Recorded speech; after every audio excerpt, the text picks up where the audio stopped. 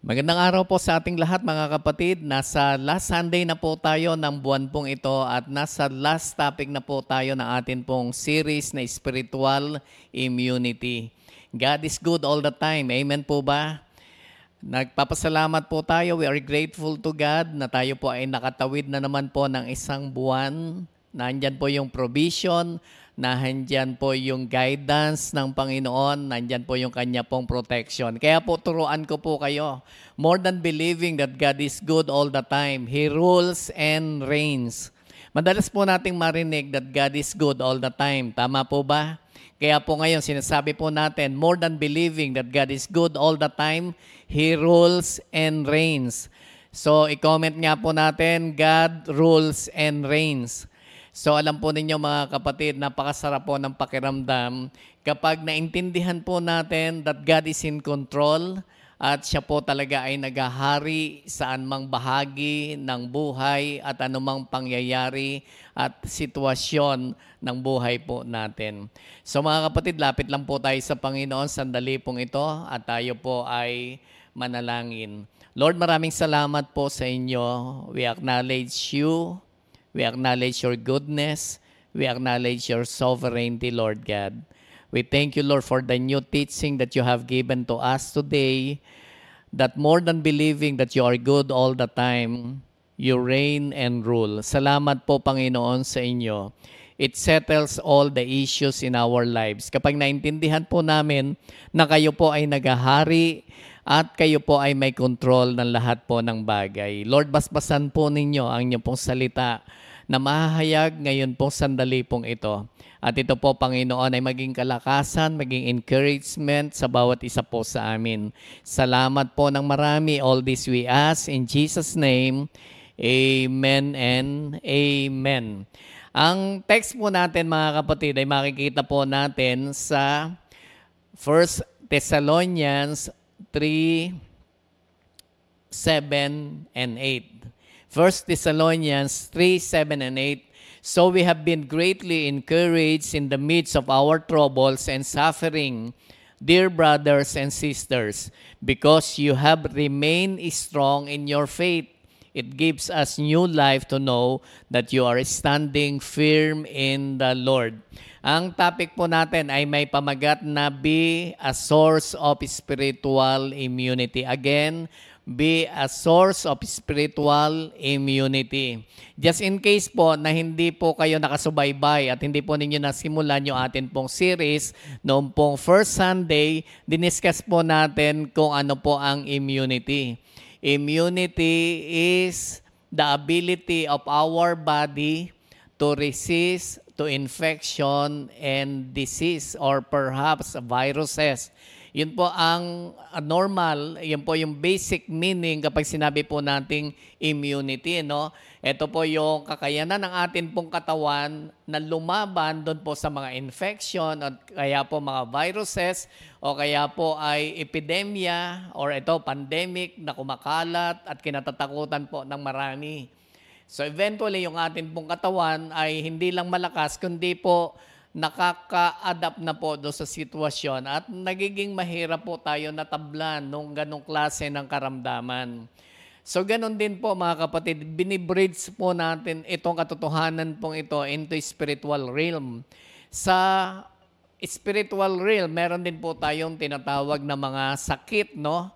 Halimbawa, ang sakit na pwede po nating sabihin, yung fear, sin, hopelessness, loneliness. Last time, pinag-aralan po natin yung loneliness. Ito po mga bagay po na to, kagaya po ng fear, it will make you unproductive. Pinaparalyze po tayo nito, yung loneliness, yung pong fear, di ba? Hopelessness, it will paralyze you.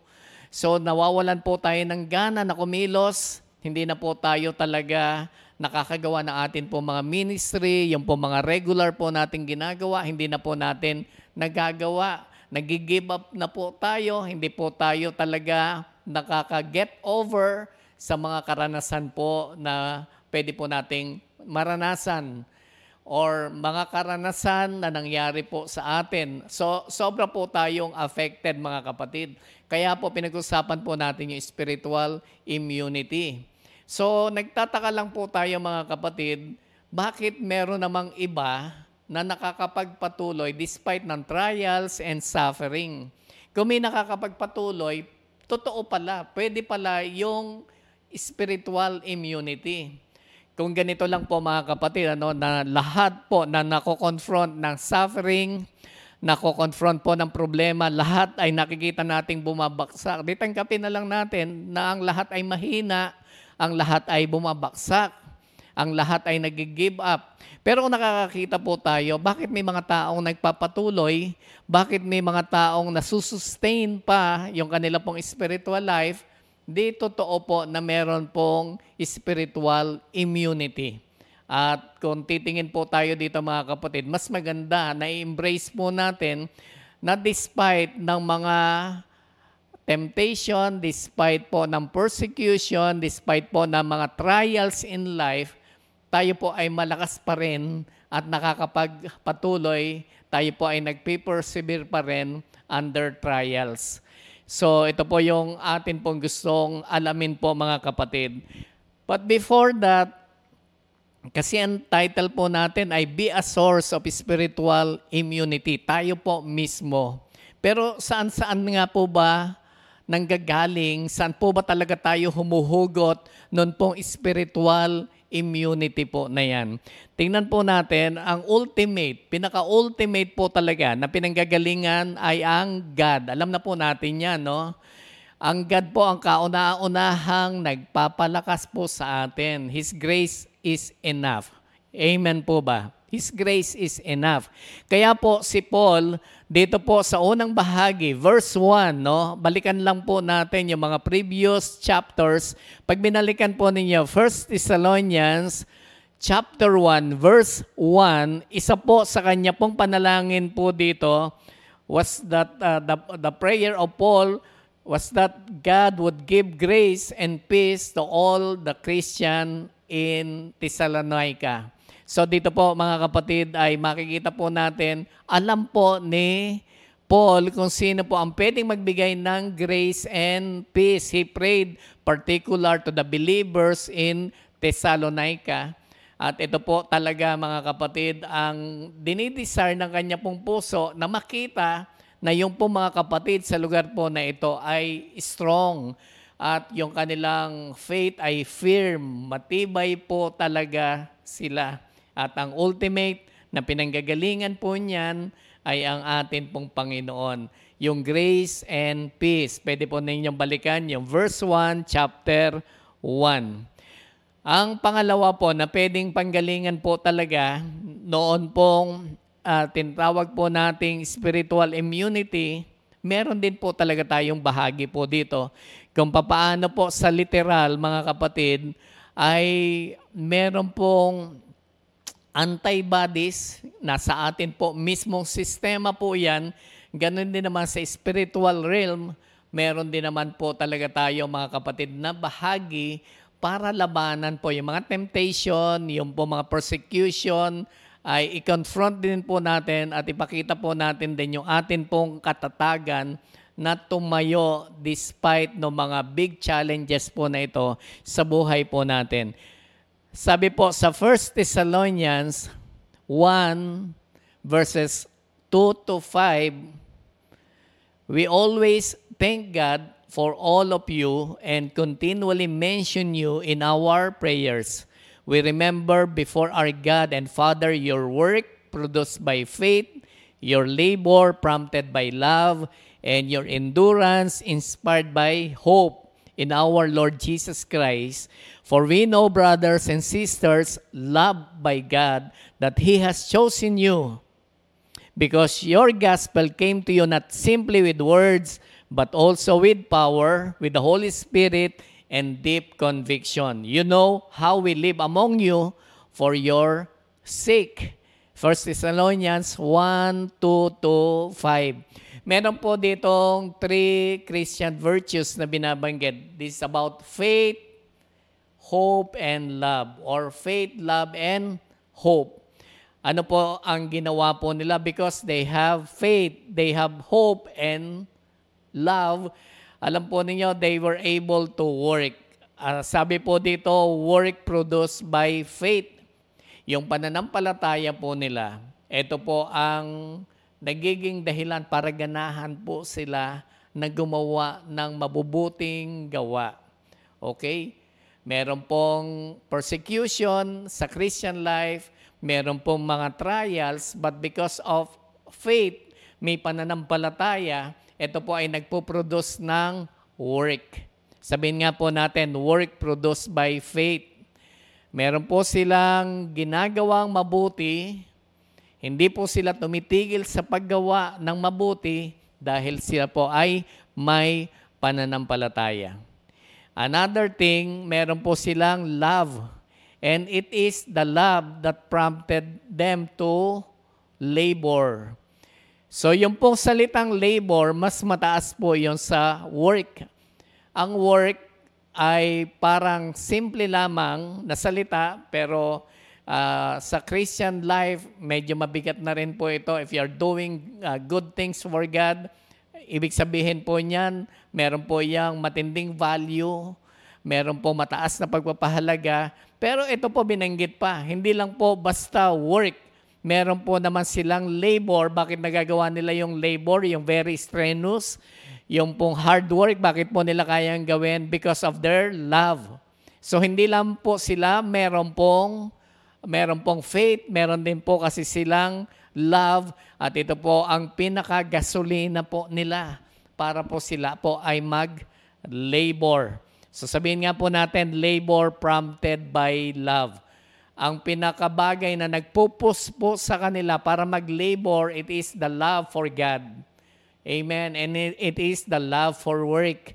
Alam po ninyo, if you do not love God, and if you do not love the work, hindi pa nga po tayo nagsisimula, baka pwede na po tayong tumigil. Amen po ba? Yung iba walang kagana-gana, kasi wala naman pong love na involved eh. So pag meron pong love na involved, ganado po tayo na gawin ang isang bagay. And another thing na sinabing po natin, one of the virtues na binanggit is hope. Ano ang nagawa po ng hope sa kanila? Nung pag-asa sa kanila, nag-endure po sila. So sabihin nga po natin, endurance inspired by hope. Endurance inspired by hope. So ito po, hope para po sa kanila, nagbunga po ito ng pag-i-endure or pagtitiis. Alam po ba ninyo na yung hope ay naglilid po sa atin to be patient? Amen po ba? Pag meron kang inaasahan, nililid ka nito to be patient. And yung patience natin, pag umusad ka pa, pag nagpatuloy ka pa, ang tawag na po dito ay endurance. Nagiging matibay po tayo. And mga kapatid, the more we find pleasures in God, the more we persevere. Ulitin ko lang po mga kapatid. The more we find pleasures in God, the more we persevere. Kaya po, ang tanong, gusto ko po kayong tanungin, do you find pleasures in God? Amen po ba? Naliligayahan po ba tayo sa presence ng God? Naliligayahan po ba tayo na tayo po ay nasa Panginoon at may relasyon po sa Panginoon? Amen po ba? Then, sabi po natin, kung tayo po ay may pleasure sa God, nasusustain po natin ito. Nagpe-persevere po tayo. So, may bahagi po talaga tayo dyan mga kapatid. And ito po yung pinaka-focus ng atin pong pag-aaral po ngayon mga kapatid. Hindi pa po tayo nagsimula. Kung sinasabi po natin, ang ultimate source ay God, tapos meron din po tayong part sa spiritual immunity, meron din pong part ang iba. Tayo po dapat ay nagtutulungan to give spiritual immunity to others. Okay? Yung encouragement, di ba? Yung mga encouragement po natin sa iba, somehow it will become spiritual immunity for them. Yung pong verse na binasa ko po kanina ay pinakasentro po ng atin pong pag-aaral po ngayon. So, papaano po tayo mga kapatid? Ulitin ko po mga kapatid, baka na-miss po ninyo. Ang pinaka-topic po natin ay be a source of spiritual immunity. Isinali lang po natin kung sino ang ultimate na pinanggagalingan, ang God. Tapos tayo din po, mga kapatid, may antibodies po tayo po mismo in spiritual realm. Dapat tinutulungan din po natin ang sarili natin. Sabihin mo sa katabi mo, tulungan mo din ang iyong sarili. Huwag mong iasa lang sa iba. But anyways, mga kapatid, talagang may part din naman po ang iba. At ito po yung pinaka-climax na atin pong pag-aaral po ngayon.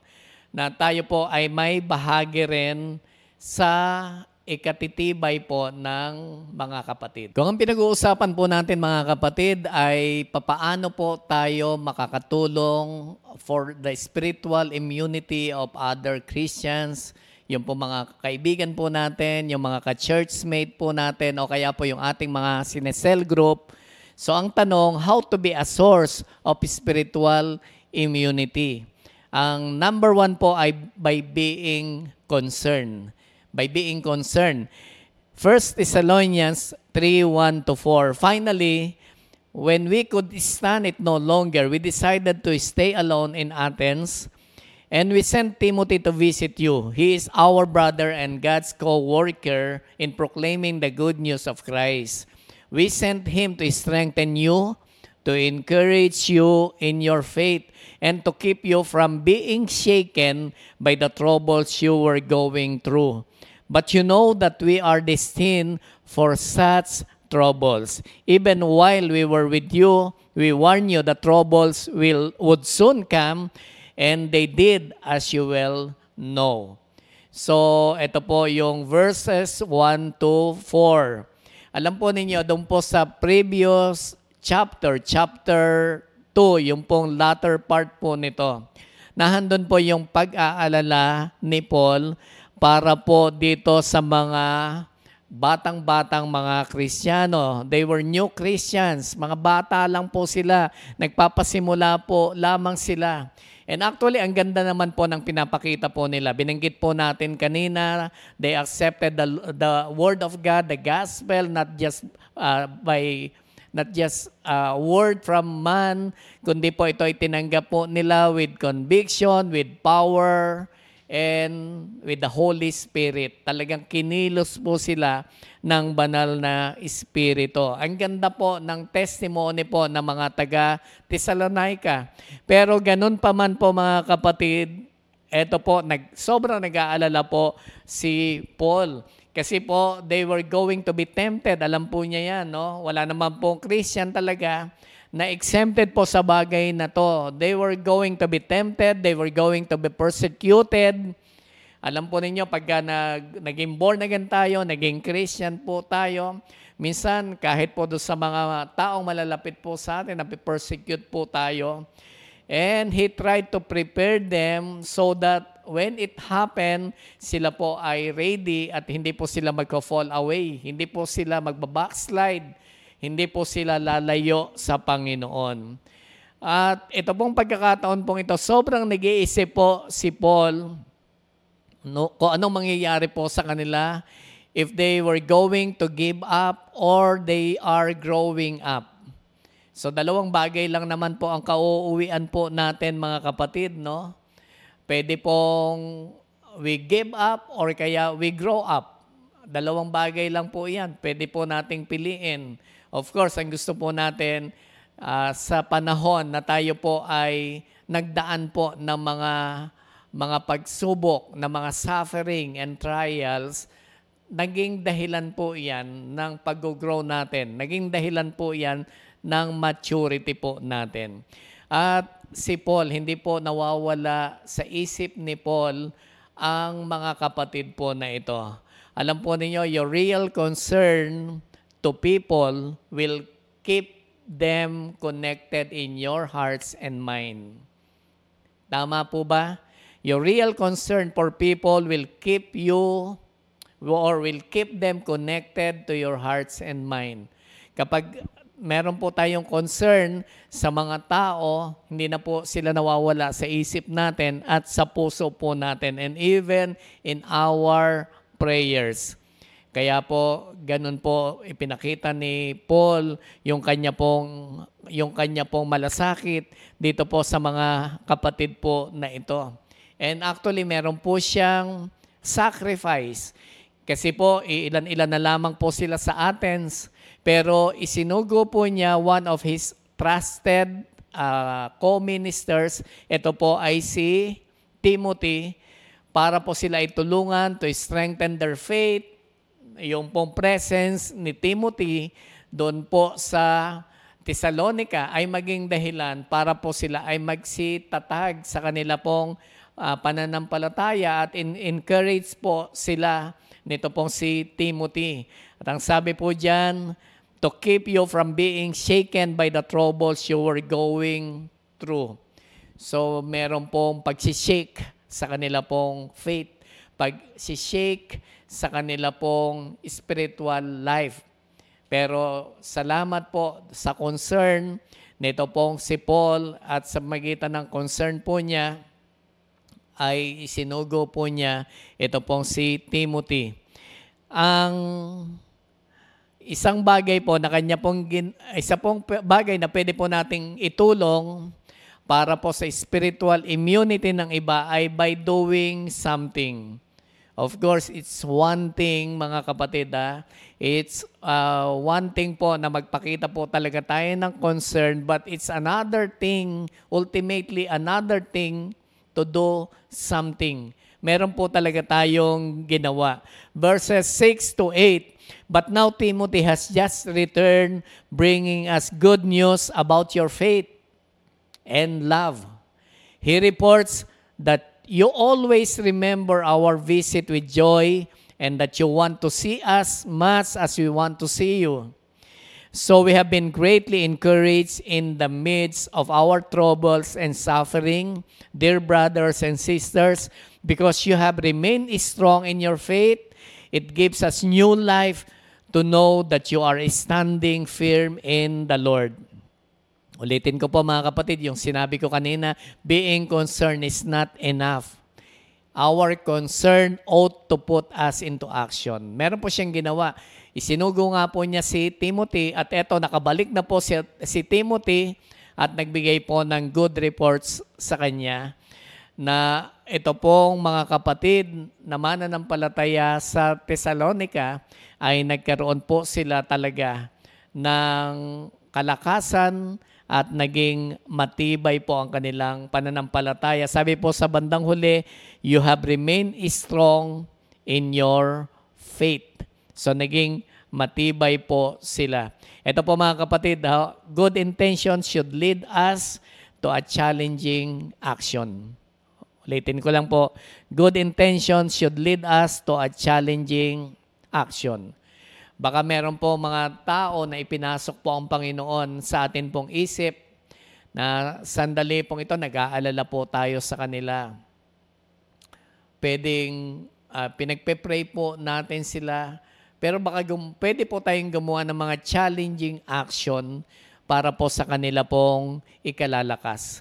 Sa totoo lang, you will benefit from helping other people. Dito po makikita po natin na nagkaroon po ng mutual encouragement.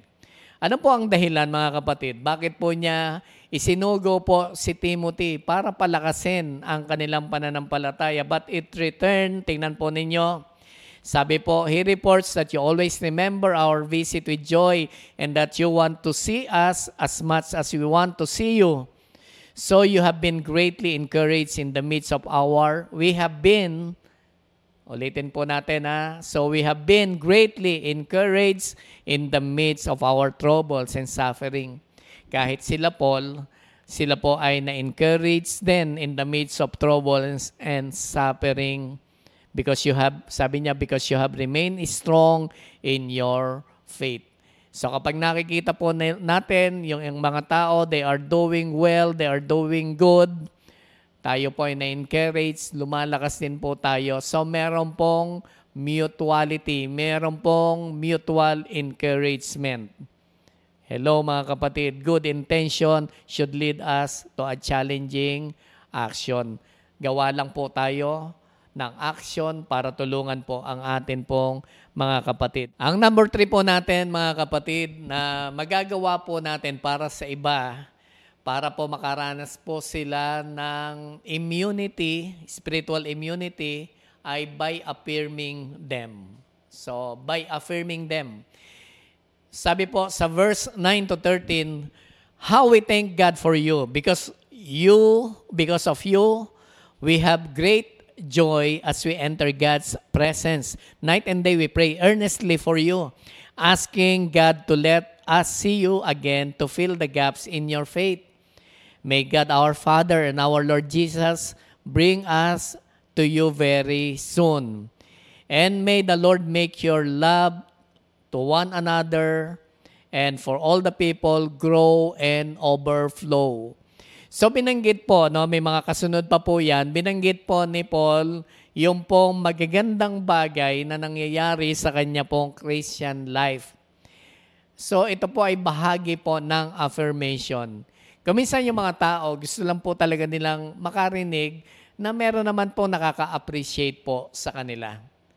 Amen po ba? So hindi naman po natin gustong maging sinungaling po sa mga tao, pero pag meron pong ka-affirm mga kapatid, i-affirm naman po talaga natin. Pwede pong purihin ang magandang bagay na nagagawa po nila. At ito po ay nagiging dahilan pag nanonotice, of course, ginagawa po yan for the glory of God, pero isang kalakasan din po ng loob, mga kapatid, na makatanggap ng magagandang salita galing po sa mga tao. Word of affirmation is a language of love. Hello, mga kapatid. Dapat po nating tandaan, word of affirmation is a language of love. Isa pong bahagi po ito ng pagpapakita ng pagmamahal din po sa kanila. Once na ina-affirm po natin yung mga tao, ito po ay bahagi ng pagpapakita na mahal po natin sila. Word of affirmation will help them to believe in themselves.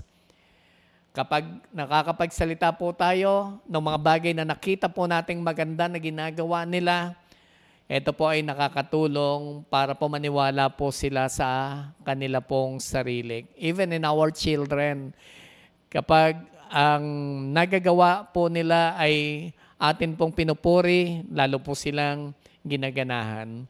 Alam po ninyo, meron po ako nabasa, isa pong church po ito. Kapag wala kang magandang sasabihin, hindi ka pwede mag-criticize.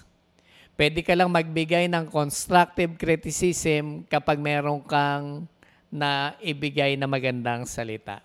So to balance yung pong salita na pwede po nating ibigay sa mga tao. Wala naman pong 100% na masabi po nating perfect, wala naman pong 100% na bad. Kaya sa isang tao, meron po tayong makikita talagang mabuti, naka-affirm naman. So, nakakatulong po yan para po mapalakas po natin ang loob ng iba. And eventually, sila po ay magpatuloy pa, masustain pa po nila ang kanila pong Christian life. Ang number 4 po natin ay by praying to them. By praying for them. Sabi po, doon po sa mga verses natin pong binasa, nahando na din po yan mga kapatid, no? Verses 9 to 13, kasama na po dyan yung pananalangin ni Paul para po sa kanila. At dito po ay meron pong 3 specific requests si Paul dito po sa mga kapatid. Ang una po, yung kanilang faith ay mag-mature. Yun po yung una. Pag binalikan po natin ang chapter 1, napakarami na po nilang dinisplay yung pong sinasabi po nating 3 Christian virtues na ipinakita po nila, na nilakipan po nila ng work, labor, and endurance. Napakaganda po ng pagdidisplay po nila ng Christian virtues po na yon, mga kapatid. Pero si Paul, hindi po siya nagsettle na hindi po ipanalangin ang mga kapatid po na ito. Ang kauna-unahan po niya yung pinag-pray, yung kanilang pananampalataya ay mag-mature pa, no? Alam po ninyo, ito po yung kailangan po natin, no, na hindi po tayo maging stagnant. Ang Christian life po natin should grow, and grow. Lumalago po talaga. It should grow stronger. Kaya po ito yung panalangin ni Paul. And isa pa sa pinanalangin po niya that their love to others would grow. Hindi lamang po yung pananampalataya ang mag-mature, kundi po yung pagmamahal din po sa iba ay lumago. Their love for others would grow. Alam po ninyo, during the times of suffering, hello, pakinggan po ninyo ito mga kapatid. During times of suffering, it can be also a time of selfishness. Maring ang iba hindi maniwala.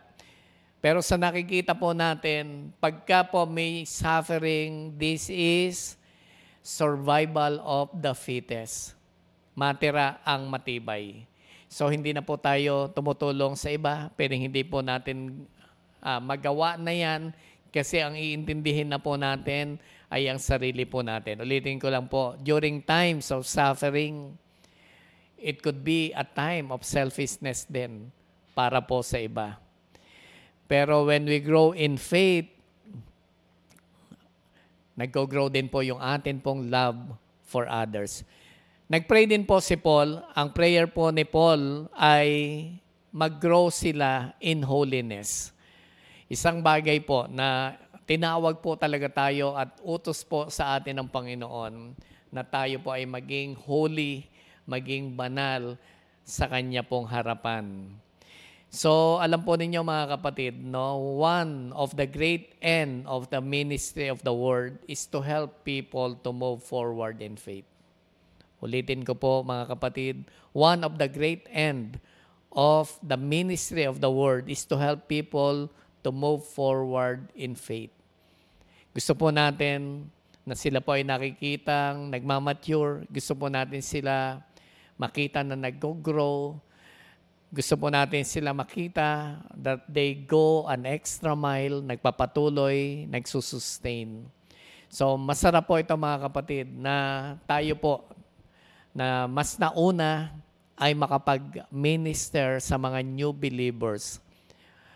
Sa pamamagitan po nito, nakakatulong po tayo para po maranasan po nila yung immunity, spiritual immunity.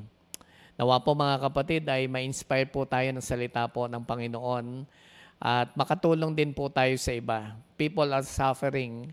Marami po sa atin talaga nakakaranas po ng trials, nakakaranas po ng mga problems. Some people are hurting, meron po mga pain, meron po mga sakit na nararamdaman. Baka tayo po ang kinakailangan para po ma-encourage po sila at sila po ay magpatuloy sa kanila pong Christian life. Of course, ang God. Kaya nga po natin sila inilalapit po sa panalangin. Gusto ko po kayong mga kapatid i-invite sa panalangin at ang prayer ko po, nawa po ay kilusin po tayo ng Panginoon na makapag-minister po sa iba at magkaroon po tayo ng opportunity this week na meron po mga tao na talagang matulungan po tayo na sila ay makapanumbalik po sa Panginoon. Hindi po ninyo nahahalata. Pwedeng yung iba ay pinapakita po nila na they are spiritually okay, pero yung pala mababa na po. So, nawala na po in the presence of God, wala na po yung desire to serve God, wala na po yung passion to love God the most.